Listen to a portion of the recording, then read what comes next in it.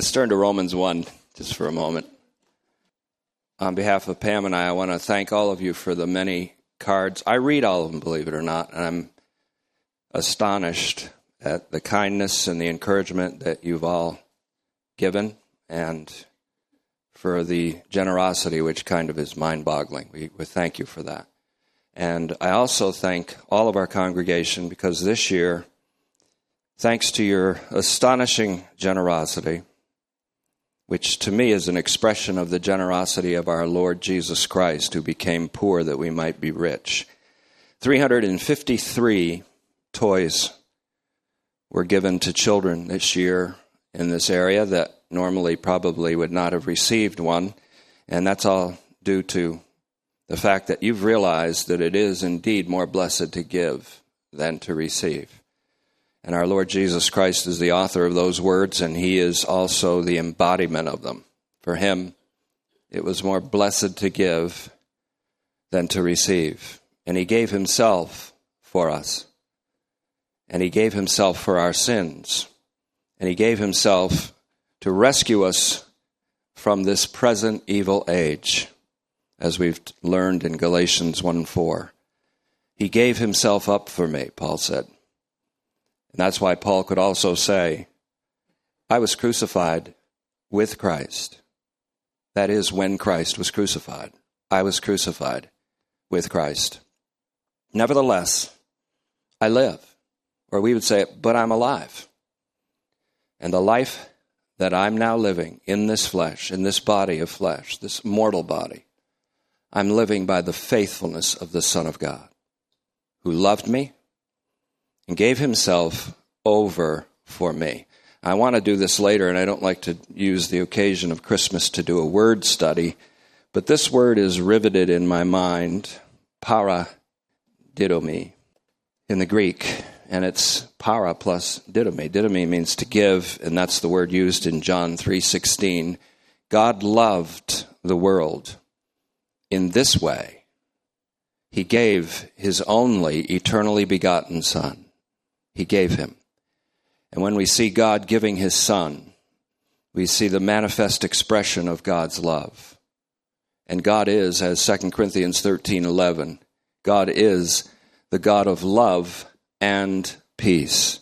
He's not the God of wrath and vengeance.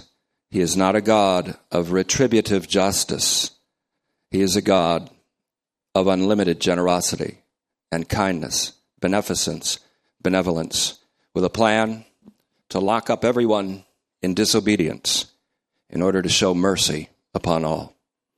This word paradidomi is the word used in Galatians 2:20. He loved me and gave himself over for me. This is the same word that's used in the Gospels for the betrayal of our Lord Jesus Christ by Judas and by his own countrymen, including Caiaphas, the high priest that year, who handed him over to the Romans to be crucified. But Jesus said, it must be that the Son of Man is handed over. And the real meaning is that God handed him over and Christ handed him over, himself over, for us. One of the greatest discoveries in the Greek text of the New Testament is that the phrase pistis Christou, used so often in the Bible, does not indicate our faith in Christ, but Christ's own faithfulness. And this is one of the great discoveries we're making in our series, and I'm not deviating from our series today, Better Call Paul. This is one of the great discoveries we've been making as a Christological, Christocentric interpretation of faithfulness. And so we could say that we are saved by grace, the grace of our Lord Jesus Christ, through faithfulness, the faithfulness of our Lord Jesus Christ. And this is God's righteousness in action, where God's righteousness, as defined in Romans 1:17, which is being apocalyptically revealed and unveiled in this age, is his saving act in Christ as the King, God the King. Nebuchadnezzar recognized him as the God of gods and as the King of all kings. And this King in Psalm 2 has a representative, a human representative, and that human representative is Christ himself, the man, Christ Jesus, who is also divine. The whole meaning of apocalyptic that we're studying in Paul is a revelation of God in Christ, meaning God is revealed by Christ as God and by Christ as man. So the righteousness of God is not his justice or even his rightness in that sense, but his saving act, the saving act of a king in rescuing his people. And as many of your cards reflected in Luke 2:10, the angel's announcement, "Don't fear, for I have good news for you that will bring joy to all people. How that today there is born in the city of David a Savior who is Christ the Lord." Now there is in the Synoptic Gospels what we call the narrative of Jesus. It's obvious, it's a historical narrative. In Matthew and in Luke, there is a relatively extensive narrative of Christ's birth, which is celebrated throughout the world today as Christmas. I didn't have to wait till recently to have the freedom to say Merry Christmas. I've been saying it pretty much every year. Doesn't matter to me who's in the human rule of this country. So Merry Christmas. So Matthew and Luke. Matthew 1:17, it says all the generations from Abraham to David. He emphasizes David, the kingly messianic line. For 14 generations from Abraham to David. And from David, again, David becomes a pivot point, a linchpin in this genealogy. To the taking away to Babylon, 14 generations. And from the taking away to Babylon to the coming of Christ, which means from the exile to the end of the exile with the coming of Christ, 14 generations. And Matthew goes on to say, here is how the birth of Yeshua the Messiah took place. So her husband Joseph, being a righteous man and not wanting to disgrace her publicly, decided to divorce her secretly. But after he had considered these things, an angel of the Lord suddenly appeared to him in a dream, saying, Joseph, son of David, don't be afraid. That seems to be the message to everyone. To take Mary as your wife, because what has been conceived in her is by the Holy Spirit. And you're going to call his name Yeshua, because he will save his people from their sins. Ever since Marcion in the 2nd century, there has been the idea that there's the God of the Old Testament who's a wrathful, vengeful, angry, retributive God. And then there's Jesus in the New Testament, the mild, compassionate, loving, unconditionally self-giving. And that distinction is a wrong distinction because it actually makes the cross of our Lord Jesus Christ, his death for us, look like he's saving us from his Father.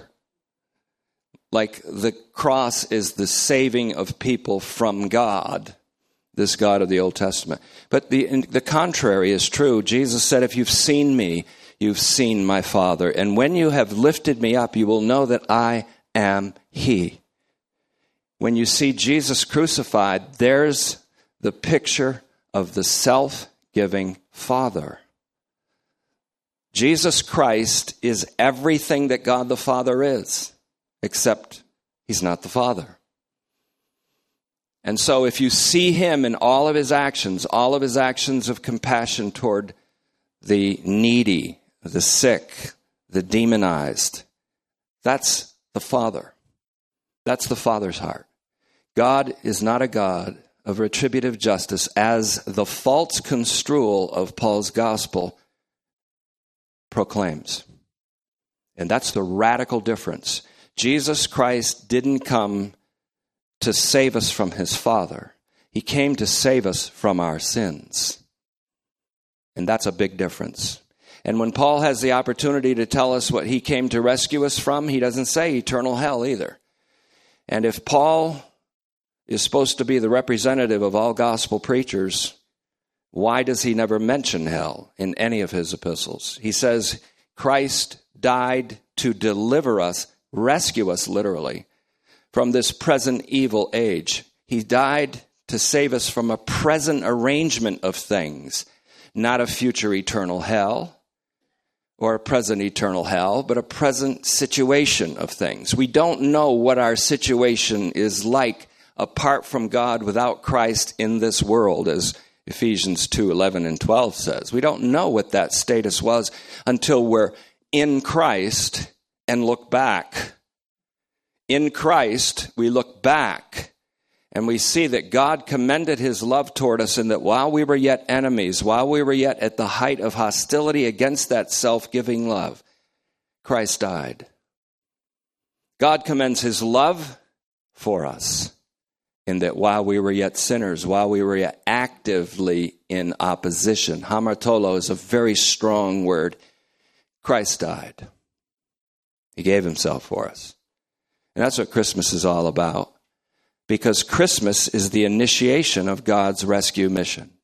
The incarnation is the beginning. And all of Christ's life after that is extremely significant. Theology has tended to skip over his life in the flesh, emphasize his death at the expense of his life. But you see, his birth was the beginning of the rescue mission of God, an unconditional salvific rescue mission of the human race. It began with his incarnation. So Christmas is the initiation of God's rescue mission in the fullness of time. You see, Paul has the Jesus narrative also, but he oftentimes mentions it explicitly, like Galatians 4:4. In the fullness of time, God sent forth his Son, born of a woman, born under the law, in order to redeem us. And he goes on. There's another phenomenal Jesus narrative in Paul. The most famous is probably Philippians 2:5-11. So there is the Jesus narrative in Paul, and Paul uses this word, paradidomi, in fact, to summarize the entire rescue mission. Because Christ was born, Christ lived, and when he lived vicariously for you. Not only is his death vicarious for us, all his living was a faithful response to God for us. And so in the Garden of Gethsemane, when he says, not my will, he is speaking as all humanity there. The Son of Man is the single inclusive representative for all mankind. That's why I say, and I'll say it again and again, you don't make a decision for Jesus by which you are saved. Jesus made the decision for you. God made the decision for you, and Jesus agreed with it. And he represented all of us. So his whole living was a faithful obedience. In his 12th year, he says to his mother, shouldn't I have been in my Father's house? Didn't you think you'd find me here doing my Father's business in my Father's house? He is a faithful representative for all of us. He lived vicariously for us.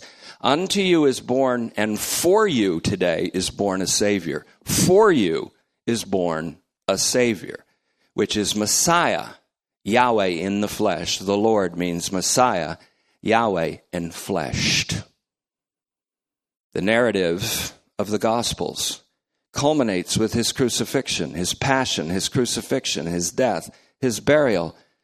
And as Paul said, we received, paradidomi, we received as a tradition, handed down to us, handed over to us, how that Christ died for our sins according to the Scriptures, how that he was buried, and on the third day rose again from the dead according to the Scriptures. The narrative is in Paul, but sometimes he triggers the narrative with a single word like faithfulness. Because the faithfulness signals or signifies the obedience of Jesus Christ all his life, all the days of his flesh, as Hebrews 5:7 says, in which though he were a son, the divine son, he learned obedience through the things that he suffered. He demonstrated a certain kind of obedience. Now, I've learned one thing in my experience in Christ, one thing above all other things, and that is to be in his presence is better than life itself, because to be in his presence is truly life. And to experience his presence is better than living the living we call life on this planet. And so it would be easy to let go of that living to experience the presence of the Lord. That's what it means to give up your life. It simply means that when you experience the presence of the Lord, you regard that as higher than life itself. So losing that living that we once called life is no big deal in the light of what we experience. Again, it's a retrospective thing. When God places us in Christ in our own apocalyptic moment, saves us by grace, and that itself is a metonymy. That itself, that word grace, is a word that summarizes the entire birth, living, passion, dying, raising, ascending, and enthronement of Jesus Christ. It's all part of the saving mission. Everything about him is saving. His name is Yeshua. You will call his name Yahweh Saves. Yeshua, Yehoshua, because he saves his people. He will save his people. Paul gets the point when he says, is God a God of the Jews only? Lots of people like to say that's what Luke 2:10, for all the people, meaning all the people of Israel. But Paul asked the question in Romans 3:30, is God the God of Israel only? Is he not also the God of the Gentiles, the pagans? And he forces his interlocutor, the man he's arguing with, this false teacher, he forces this false teacher to say, yes, of the Gentiles also. And that's the same time where Paul concludes that anyone is justified not by the works of the law, but by the faithfulness of Christ.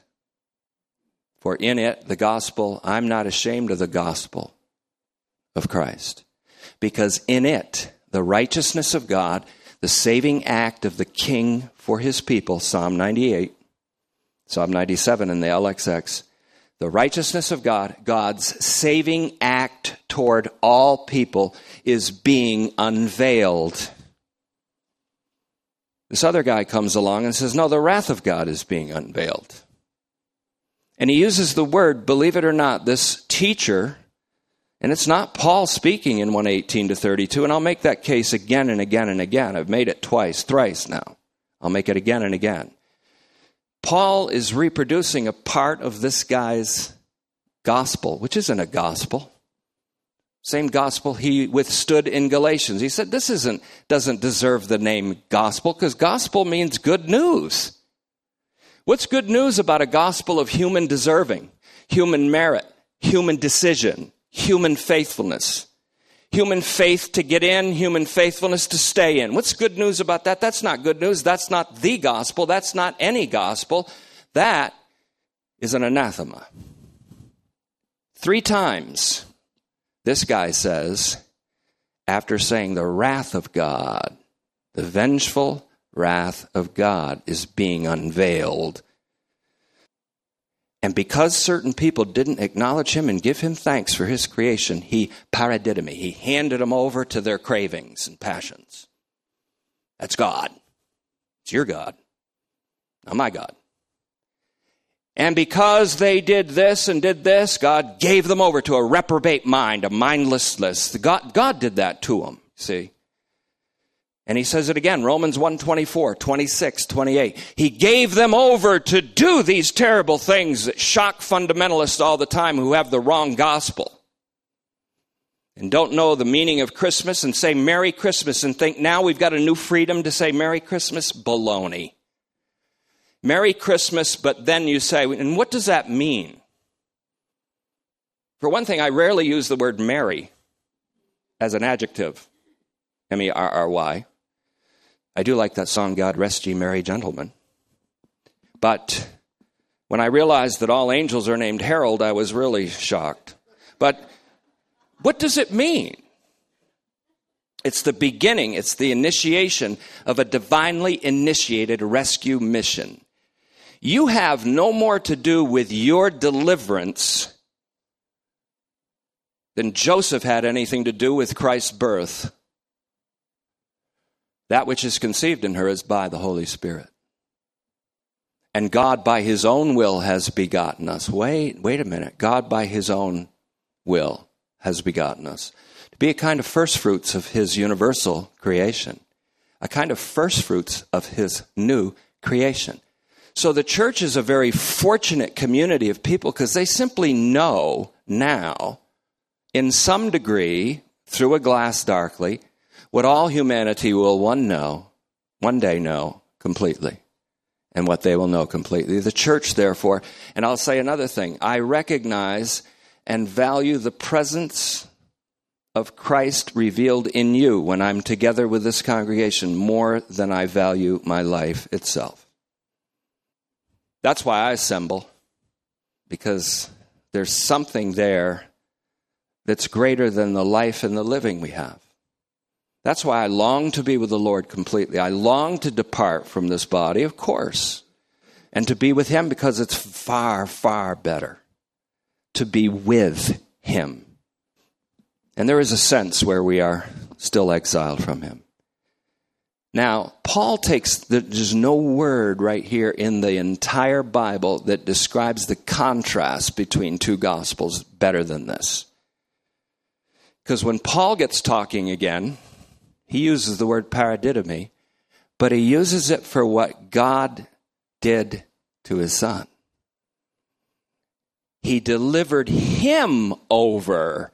He gave him over for our trespasses and raised him up. In fact, it's almost poetic because you could say delivered up, paradidomi. He delivered him up for our trespasses and raised him up for our justification. And justification has to be changed. That's a lousy word because if you understand God's righteousness as his delivering, rescuing act of humankind, which is what it is in Romans 1:17, then we have to understand that the verb dikaiao, from dikaiosune, the verb means to be graciously delivered with no deserving on the part of man. It's a divinely initiated, unconditional, total deliverance born of God's unlimited benevolence. Jesus didn't die to save us from an angry God. Contrary to Mr. Jonathan Edwards, one of our early revivalists in this country, who embodied a gospel that is still in all this Western culture. It is pandemic. It's being proclaimed in pulpits today, sadly. He gave them over. Them, who? The heathen, the pagans, gave them over. He made them do these things. Seems like that God's worse than the devil. No, God gave up his son for our sins. The wages of sin is death. So God sent his son to save us from the wages of sin, not from himself. And the gift of God is eternal life. Now, what we forgot about in Romans 6:23 is we forgot how we got to Romans 6:23, that all sinned in Romans 3:23 and come short of the glory of God. That all means everybody in Adam. And everybody sinned when Adam sinned, the first man Adam. Being justified, or again, dikaiao, means being delivered graciously. In fact, he even emphasizes it, being delivered by his grace, rooted in the redemption that is in Christ Jesus. Who are being justified or who are being delivered? But the all. For in Adam, all die. But in Christ, all will be made alive. So who's we In Romans 4:25, he delivered him up for us. And in Romans 8:32, he says, in case you didn't know who I'm talking about, he delivered him up for us all. How shall not God, who didn't spare his son, but paradidomi, delivered him over on behalf of us all, how will he not now freely give us tapanta, everything, give us a new renewed universe? How will he not now give us everything? Tapanta, Paul's word for the entire renewed universe. How will he not do that? Paul goes on to slam this teacher a little bit and says, who's the one who condemns? Who condemns? Who's got the right to say, God gave you over to that? Who condemns? It's Christ who died. It's God who justifies. That means he graciously delivers. That's what he does. He's God. That's what Jesus is. He saves.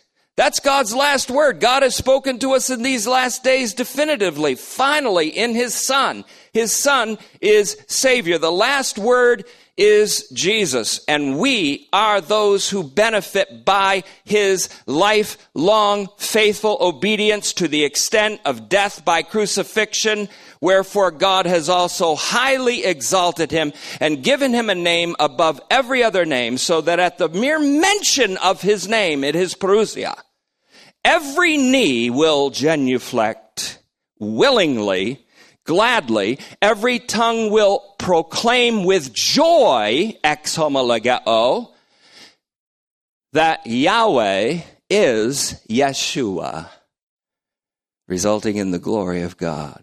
Or, that's the same time in 1 Corinthians 15:24, when Jesus Christ, who rules, hands the kingdom over to his Father and submits himself to the Father, so that God will be all in all. And that's not subordinationism. That's not making Jesus a lesser God or a lesser member of the Trinity.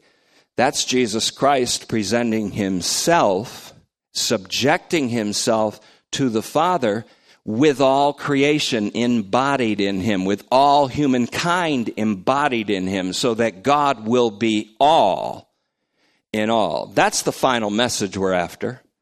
That's the final message Paul preaches. And so he uses the word paradidomi in quite a different way. But again, the angel said to him, don't be afraid, for I proclaim to you good news of great joy that will be for all the people. Well, that means all of Israel. Yeah, sure, just like Titus 2:11 means all male individuals. The grace of God has appeared. How did the grace of God appear? It appeared when Christ was born, when Christ lived vicariously a faithful obedience, which is our faithful obedience if we choose to participate in that faithfulness. For the righteousness of God, God's saving act in Christ, is revealed from faithfulness, Christ's, to faithfulness, ours in Christ, as his faithfulness continues in us. That's the gospel. Faith, defined once in the scriptures, one time. Faith is, the assurance of things hoped for, not the means of appropriating God's salvation. If God was going to define faith, you'd think if we're justified by our faith instead of Christ's faithfulness, he would have used the occasion in Hebrews 11:1, the one time in all the scriptures where he defines faith. You'd think he'd define it as the means of appropriating God's salvation. But instead he says faith is the assurance of things hoped for and the conviction of things not seen. It's something that's given to us after God seals us. I know that sounds strange, but that's the interpretation of Paul's gospel. We better call Paul to make sure that he clarifies all this for us. In the city of David, today, a Savior who is Messiah the Lord was born for you in the city of David. Zechariah, John the Baptist's father, when he finally got his tongue in his head, loose in his head, because he had to shut up for 9 months, because he had a family tradition that he was going to name his son after him, of course, a family tradition. And the angel said, no, you're going to name him John. which word means the gift of God. And he said, no, I'm not. And so the angel said, okay, shut up for 9 months. And so when he finally opened his mouth, one of the things he said is, God has raised up a horn of salvation for us in the house of his servant David. Again, David emphasized here, the son of David. He could have said son of Adam, he could have said son of Abraham, but he said son of David, because the emphasis on Christmas is the birth of a king. And the only way that a king, one of David's descendants, could be on the throne forever for the ages and ages to come, secula seculorum, as the Latin says, or aeonios tus aeonios, as the Greek says, for the ages of the ages, is if that descendant was resurrected from the dead and ascended and was enthroned. And incidentally, Scripture seems to say that you were crucified with Christ. You died with him. Your life is hid with Christ in God. You were buried with him, and you were raised with him. But Ephesians even goes further. In fact, it's Laodiceans. Goes even further and says he has raised you up and seated us together in the heavenlies in Christ Jesus.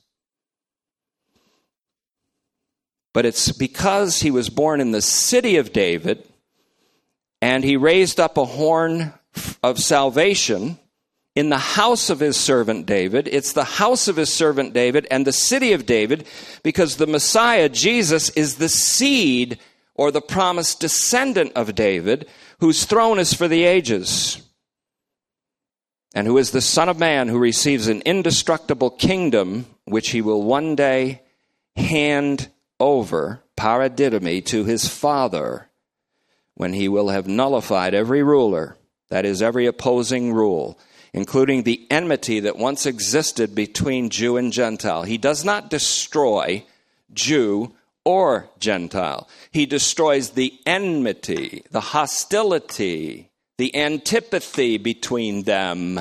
That's his enemies.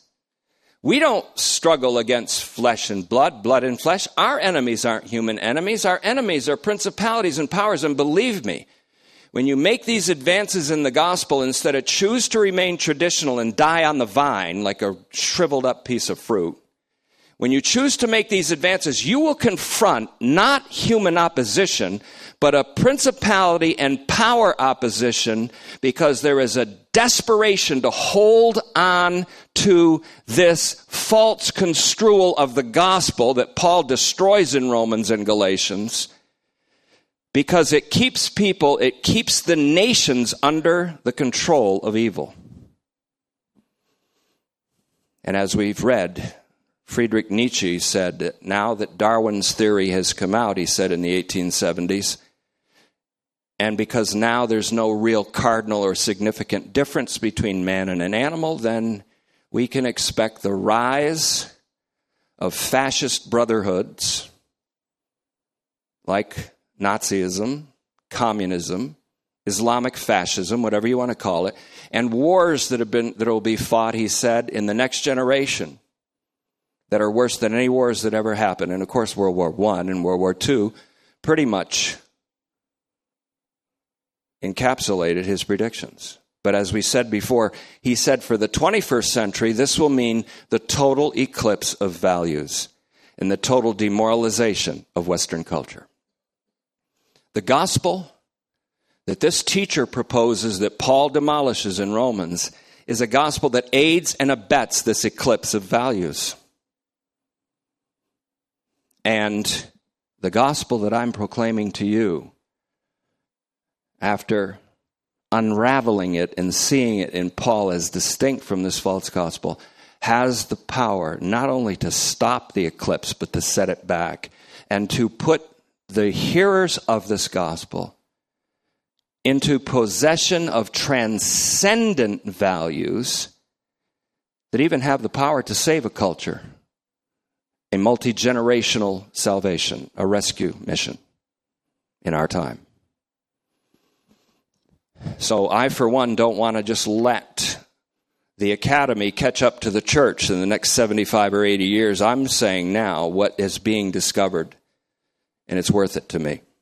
House of David, city of David, because he's the seed of the promised He's the promised seed of David. In the city of David, for this king in whom God is and in whom God acts in a saving way toward his people is Christ. The righteousness of God is revealed from faithfulness to faithfulness. God's righteousness, his saving, because it's only right for a king to save his people, isn't it? What does the president do? He vows to protect, according to the Constitution. He wants to protect the Constitution. He wants to protect his people. He acts to deliver and protect his people. That's what a president does. It's the right thing for a president to do. What's the right thing for a king to do? Rescue his people when they're in need.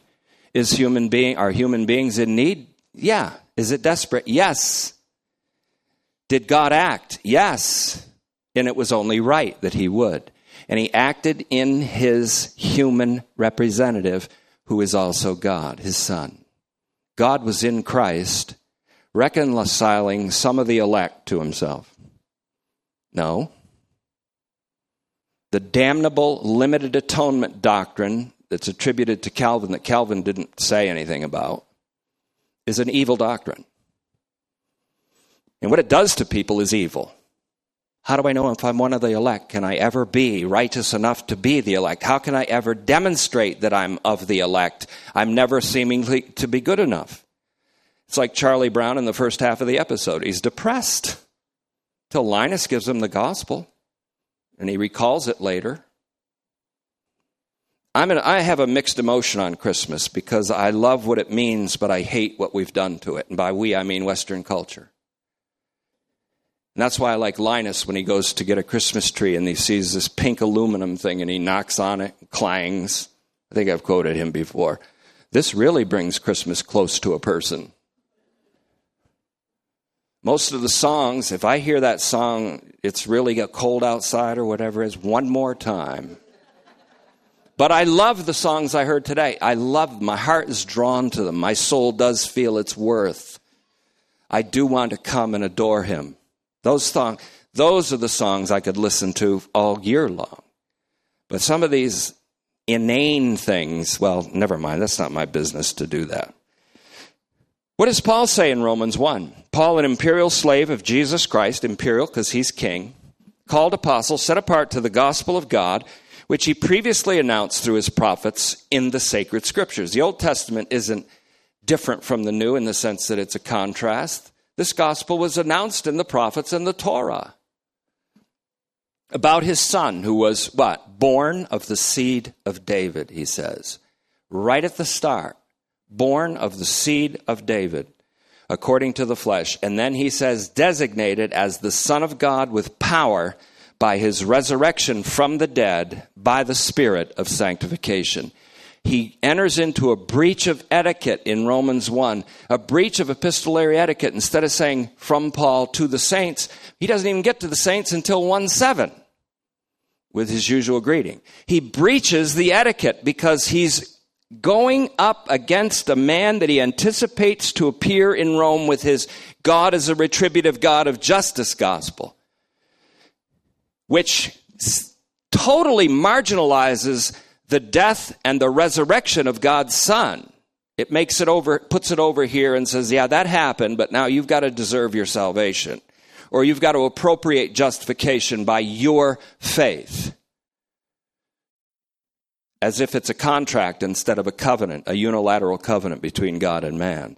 So he breaches the etiquette to get right to the point, just like he does in Galatians. He starts right off. Paul, an apostle, not from men, because that was the rumor. That was the attack. He was just got a commission from a committee, and Paul says, I didn't get this from men. I didn't get this gospel from men. I got it from an apocalypse of Jesus Christ, a disclosure of God in Christ.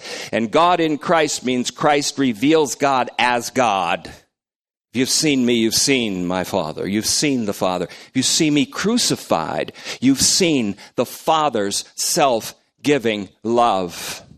The Father must be self-giving because he gave his self in his Son. Not to save us from his wrath, but to save us from our sins, the consequences. The wages of sin is death, which Jesus died. so that the gift of God is eternal life. Well, what is the wages of sin? What would that be? Who would that be for? Every human being, I think, according to Romans 3:23 and what Paul's built up to. This is Romans Road. The wages of sin is death, and all have sinned. So the gift of God is eternal life through Jesus Christ our Lord. To who? To all humanity, if you figure it out, if you think it through. So, in Paul, there is also the Jesus narrative. And it begins and ends in his epistles. It's absolutely phenomenal. John's gospel is more succinct about Christmas. He says, the eternal Word, who was with God and who always was God, became flesh and tented among us. We beheld his glory, glory that can only be that of God's only begotten Son, full of grace and truth. Because you see, the law came by Moses, and that's good. But the fulfillment of that law came in Jesus Christ, who is full of grace and truth, which means he is unilaterally the fulfiller of covenant fidelity. What God requires of humankind, Christ fulfilled by his fidelity. So our participation in his fidelity is what our faith is. That's why Romans 6 speaks of Jesus Christ. And he that is died is freed from sin. Who is that? That's Christ, who became sin. He died and was freed from sin as all mankind. He died for all. And if one died for all, then all died when he died. And he that died, therefore, died as all, says Romans 6:7.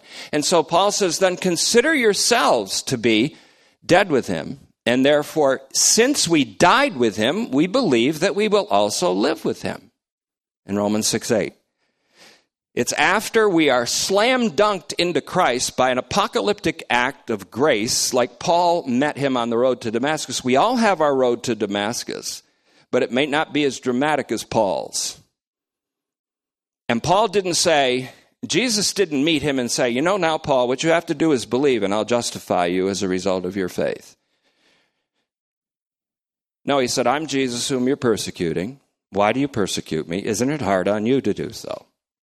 Isn't it hard for you to fight my irrevocable rescue mission, my plan? And so Paul ends up saying, what do you have me to do? There's what's happened between he was saved, but he didn't appropriate justification by his faith. He met his judge, and the judge transformed him to the good. That's why I love Jürgen Moltmann. The punishment, God's punishment for evildoers, is transformation by grace. God's gospel is transformative. It's liberative. Justification isn't a forensic imputation of righteousness that you don't really have, but you get it as an imputation forensically. Justification is a gracious, liberating, transformative, and it justifies and sanctifies all in one. There is no distinction between justification and sanctification in God's gospel. You have been justified. You have been sanctified.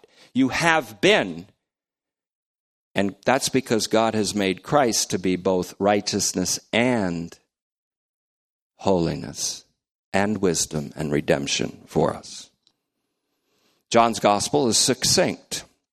And I'm ready to close. I don't want to hold you too long, but in Paul, there's a Jesus narrative. It involves, and I'll get into this more this week, perhaps on Wednesday, it involves a twofold trajectory, a trajectory downward and a trajectory upward. The descent downward includes incarnation, includes what Hebrews 5:7 calls the days of his flesh, includes his passion, his crucifixion, and his death. No man has ever ascended to heaven except for the Son of Man who descended first. And Jesus said, if you've had a problem with me descending from heaven, what are you going to do when you see me go back up there? In John 6:62, there's really going to be an offense there. You know what the offense is? That Christ accomplished the rescue mission without the aid of any human deserving. And he descended and ascended. He came into this world infiltrated. He came out exfiltrating with human beings' salvation. And that's offensive to people. And they are so desperate to hold on to this gospel. They come out of the cracks. They haven't been in the arena of pastoring, but they come out of the cracks to fight the gospel that pastors are discovering. And it's not blood and flesh we're fighting. It's a competing gospel born of the adversary. Paul calls them ministers of Satan, ministers, helpers of the adversary. But what I want to say in closing is there were really two things I wanted to say, and people should say to me, why didn't you just say those two things and then shut up? Well, because I'm a long-winded pastor, that's why. And if you don't like it, that's tough. Okay, now, you know I say that in love. But Paul, here's the two things. One, the incarnation is the beginning of the giving of God's only eternally begotten Son. It's the beginning of the giving. And it's the beginning of Christ's giving of himself to us. A body you have prepared for me, he says, upon entering into this world. A body you have prepared for me so that I can do your will, O God. And what is your will? My will is to summarize everything in Christ, God says. What's this mystery we're hearing about in Ephesians/Laodiceans? What is this mystery? Does it begin with the union of Jew and Gentile and the enmity destroyed? No, that's one of the first indicators of it. But the mystery is the mystery of God's intent to summarize everything, tapanta, all things in Christ. And so that's what God's will is. So when Christ said, I came to do your will, he says, I came to make that a reality through giving myself for them. Self-giving love. So the first thing is, the incarnation is the beginning of the giving of God's only eternally begotten Son. And the beginning of his giving of himself for us. So under that should be A, Roman numeral 1, under that A, his whole life in the flesh was a vicarious obedience for us. Should I not be in my Father's house? Your Father and I have been searching for you for 3 days. Jesus could have said, well, that's going to happen again. But where did you think you'd find me? If you were searching 3 days, why didn't you think of the first place I'd be, in my Father's house, which means I'm my Father's steward. And it is required of a steward of a household. One thing is required of him. Faithfulness in 1 Corinthians 4:2. And Christ fulfilled the faithfulness in God's house. And he said the Son of Man must be crucified, etc. So, a faithfulness, he executed a faithfulness to the extent of death and an obedience which led to death and then to his exaltation. So Romans 1:17, my righteous one is Christ, God speaking. My righteous one shall live, that is by resurrection, because of his faithfulness. Because of his faithfulness to the extent of death, he will live by resurrection. Because he lived a life of faithfulness vicariously for us, that faithfulness is attributed to us, and it is what we can participate in. I live by the faithfulness of the Son of God that continues in me. And Paul goes on to say in 2 Corinthians 4:11, we are being delivered, paradidomi, over to death, so that the life of Jesus might be manifested in our mortal flesh. So death keeps working in me, he says, that life may work in you. That's the pastor's motto. Death works in me, that life may work in you. That's the whole reason why the pastor lives, moves, and has his being as a pastor. Death works in me. And that's a marvelous and wonderful thing. So that life will be activated in you. You still want to be a pastor? Second Roman numeral. Jesus didn't die to save us from God, but from our sins. And to rescue us not from eternal hell, but from the present evil age, which includes the false gospel of human deserving.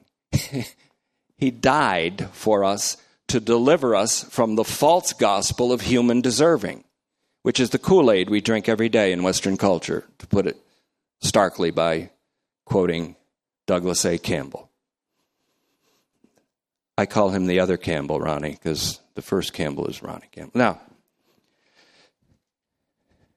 so Jesus didn't die to save us from God, but from our sins, and to rescue us not from eternal hell, but from this presently evil condition, the condition of the present age, including the false gospel of human deserving. As a second part of this second Roman numeral, Jesus did not die to save us from a God of retributive justice. God does have a wrath.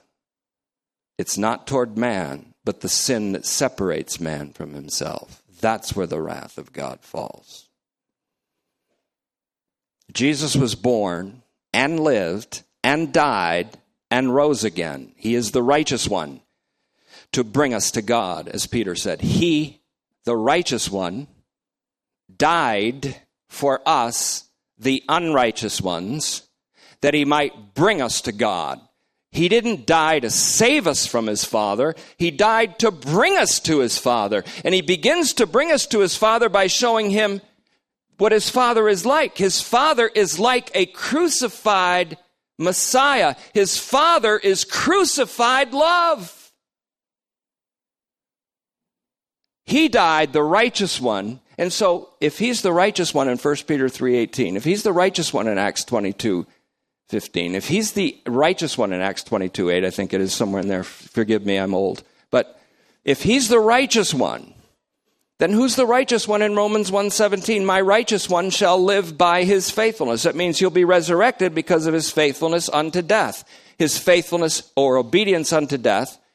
And so by one man's disobedience, we were all made sinners and brought under condemnation, so that by one man's obedience, that is to the extent of death by crucifixion, all would be justified or graciously delivered.